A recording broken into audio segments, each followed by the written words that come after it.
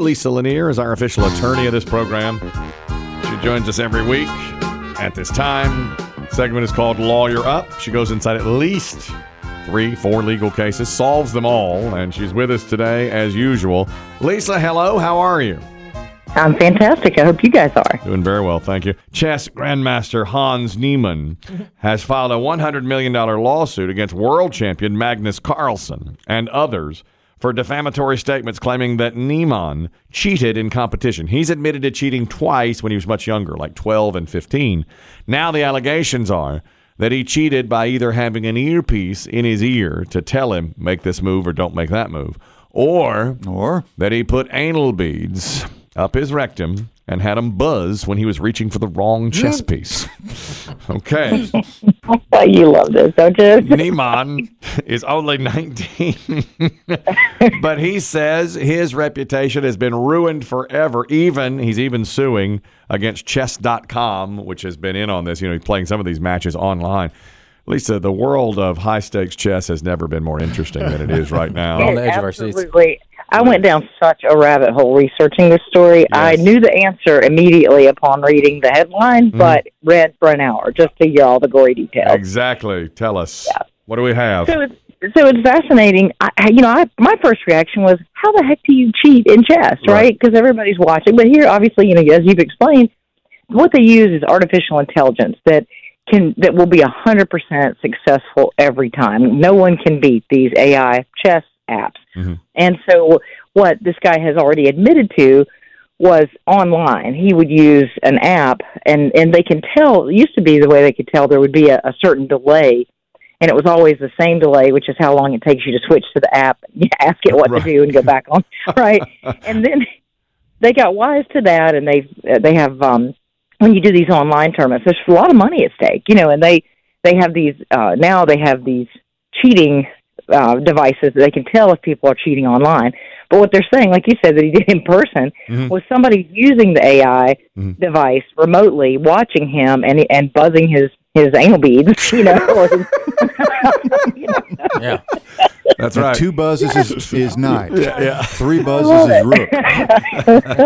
If you were playing, you wouldn't be laughing. No. Right. That's why if you look at all the pictures of him, that's why he looks so uncomfortable. Right. No, I think he's just like, oh, that was a little funny. My God, what if he likes it? What if he's making the wrong move intentionally? Give him a little thrill. Hit your prostate. Good Lord. Checkmate. God, he's moved his queen. He's brought his queen out early. Take my king. Oh, goodness. Yeah, what do you like more, the game or the butt play? But now, to the young man's defense, he will always be known until the earth cools and our generation is gone as the anal bead chess cheater. Yes. That's why he's suing. He's like, you all have ruined my reputation. He said, I'll play completely naked. They say it doesn't matter. You'll have him shoved right up there where we can't see him. Doesn't matter playing naked. He'll have to have a full body cavity check before he goes out there next time. No, but this guy, he's the problem that he has, is that, number one, he's a public figure, and so the level of the standard of care for defamation it's a very high, hard burden for him to meet. He has to show that they acted with actual malice. And this is a guy who has confessed to cheating, and the Chess Association did a thing that they call the Niemann Report on all of the instances where they think he's cheated for years. They use his name. The Niemann Report. Anal bead Niemann. Yeah. Right. So I think he's going to have a hard time because he's kind of a self-proclaimed cheater. He's going and the Niemann Report is out there looming, showing that he cheated. He's going to have a hard time proving that there was malice in a cheating accusation against him. His moves are called the anal advantage. The Niemann Report. Wow. If you were this young man and clearly dealing with the circumstances that you are, it appears, as Lisa said, that he's not going to be successful in his lawsuit. And an adult toy company comes to you and says, would you like to put your name on some butt beads? Do you take that money? He needs some Niemann. He needs to endorse some Niemann beads, yes. And half the beads would be black and half would be white. Yes. And then you'd have a chess component to it. Of course, that's what you'd... Right. Or like they'd be little knights and rooks. That might hurt. I don't know. I'm not into that. I think you don't want shapes. I'm not into that. Yeah, the king's got a big cross on top. I don't know. Yeah. I'm not into that. And by that, I mean chess. I don't play. I don't know the pieces. I don't play the game. A string of anal beads called Neiman's Gambit. Yeah, right. What are you doing? Neiman's They're Gambit. great. They're all bishops. That's good. Smooth top. Exactly. I Not for the church. I'll tell you. I had an embarrassing moment, Lisa. I was playing pickleball with some gentlemen, and That's that's the embarrassing moment. And afterwards, we were talking about cheating and high class, and somebody said, "Oh, did you hear about this chess guy?" And I just said, "Anal beads." But they didn't know that detail of the story. So they're like, "Who's this dude?" He's just yelling anal I'm just beads. yelling anal beads. On the Rain Man. How ridiculous. Of course, they just raced away naturally. There's this lawsuit is very similar to the Texas Pete lawsuit we chronicled last week. There was a gentleman out in California who bought Texas Pete, assuming it was made in the state of Texas. It's not. It's made in North Carolina. So he's suing Texas Pete. Now, different gentleman is trying to sue Italy's number one brand of pasta, Barilla. That's what they put on every box and in their marketing. Italy's number one brand of pasta. It's made in New York and Iowa, not in Italy. So they're challenging that. I think that marketing works. I always buy that brand. I think it's the best. But I think the only reason I think it's the best is because I thought it was from Italy. The name and the color of the box. Yes. And the marketing. The box has the Italian flag colors on it. Yes. Yeah, it's pretty. I think this case is different than the Texas Pete case because when you buy pasta and you're looking to buy Italian pasta, that's because wheat in Italy is different. It's not, Monsanto. It's like it's different. Yes. And it tastes different. And so here they're implying and misleading the consumer into thinking that this is wheat that is produced in Italy. And that is a thing that you're looking for, like looking for a wine from a certain region. You're looking for pasta from a certain region. Mm-hmm. And that's what this guy's beef was with this. He said, look, I was looking for actual Italian wheat pasta, and this is what this looks like it is. And I find out there's nothing about this company connected to Italy. Mm-hmm. It's headquartered in Illinois, made in Iowa and New York, not Italian. And the wheat is the same old Monsanto wheat that's all over the United States. I am surprised to hear you say that. I thought it would fall exactly down the line of the Texas Pete case, which is and the court's already kind of given a little hint that they think there's some legitimacy to it because the Barilla people filed a motion to dismiss, and the judge said no. There's a possibility that a reasonable consumer was misled by this. We're going to let a jury decide. Now, by saying Italy's number one brand of pasta, could I just mean that more Italians buy this pasta than the other brands? And are they accurate in that? Yeah, I don't know. I mean, that's, is that really the number one brand in Italy? I doubt it, but I could not really see any statistics on that. So I think that may also be part of, the misleading is that it's really probably not the number one brand, considering Italians are probably buying actual Italian pasta. Exactly. Rather than the knockoff American stuff. Exactly. But this was at one point an Italian company, yes? Barilla was a family that owned a small shop. Right. It was a family that owned a small shop in Italy, but like many companies here that started that way, they actually ended up immigrating to the United States, and that's where it really took off, and they really went big. Yeah. I wonder if they were next door to the Genco olive oil company. Godfather reference. That's right. That is Godfather. I used to work on a pop radio station, and we called ourselves the number one hit music station. And we were not. We were still aren't. We were. How'd you get around it? Soundly. We just said it and never. And I was 18 years old. Okay, working, and we called ours every time we opened the mic and cracked the mic. I'd say the number one hit music station, but it pained me because I knew we were losing in the ratings to Kiss FM. So I finally said to our program director, I said, we're not number one in the ratings. Close the door. Did you get handed a white box and a pink slip? That's right. Have a seat. I haven't worked in pop radio since. They don't. The program's director said to me, we're not talking about ratings here, are we? We're talking about work ethic. We're talking about first to new music. We're talking about freshest. It actually says it on the air. It says number one. Number one in new music. We are not the number one hit music station. I had a hard time saying it. No. Very difficult for me because I tell the truth. I just don't do that. I just don't do that. I refuse. This is celebrity. There's a celebrity aspect to the next story. Cardi B is facing trial from a man accusing the rapper of misusing his tattoo on her mixtape cover. If you're unfamiliar with... Wait. That's right. It's confusing. It's confusing. What? First, if you don't know Cardi B, we've played her before. She's the rap star who's lactose intolerant. Bitch, let me tell you how I can't drink whole milk no more. You know what I'm saying? Because I'm lactose intolerant, bitch. I drink whole milk. I'm having diarrhea for 3 days straight. I'm farting up a storm. It just, you know what? It's just not working out. You know, I feel like after you turn like 22, your body starts changing. So, you know, I drink lactate milk. And look what they send me.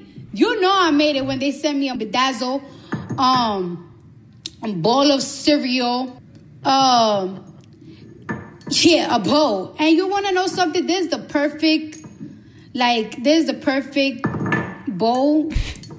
It's like it's not too much cereal. Not too much milk, balanced well. Bitch, That's Cardi B. Cardi B. Oh, you gotta love her. That was a little TMI about her diarrhea, though. Yeah. Well, Lisa, would you concur that your body goes through changes after the age of 22? I'm more like after the age of 50, but yeah, I'm with it. Yeah, absolutely. I've never heard an adult so perplexed by the word bowl. Right. it's a simple vessel. One of the oldest. Yeah. She knows bitch. I think there was. Yeah.